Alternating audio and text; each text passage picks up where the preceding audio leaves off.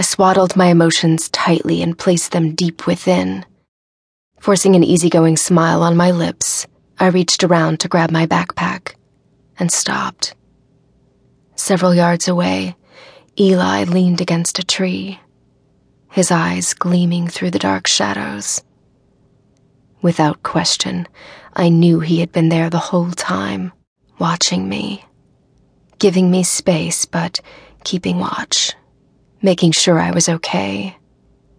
Seeing his face made me forget all the warnings he had given me, the strange things that had happened between us, and that something told me I should run away from him, screaming.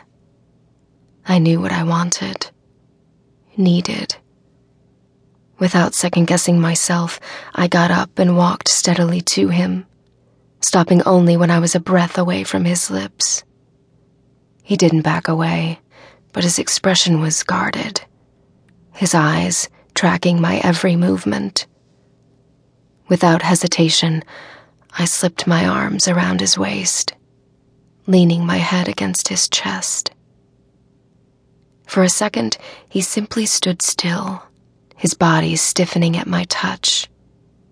I didn't let go. His heat only drew me closer.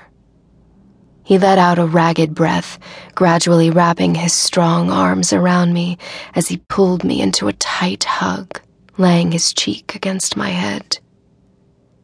We remained silent, holding on to each other, pretending for just that moment the outside world didn't exist.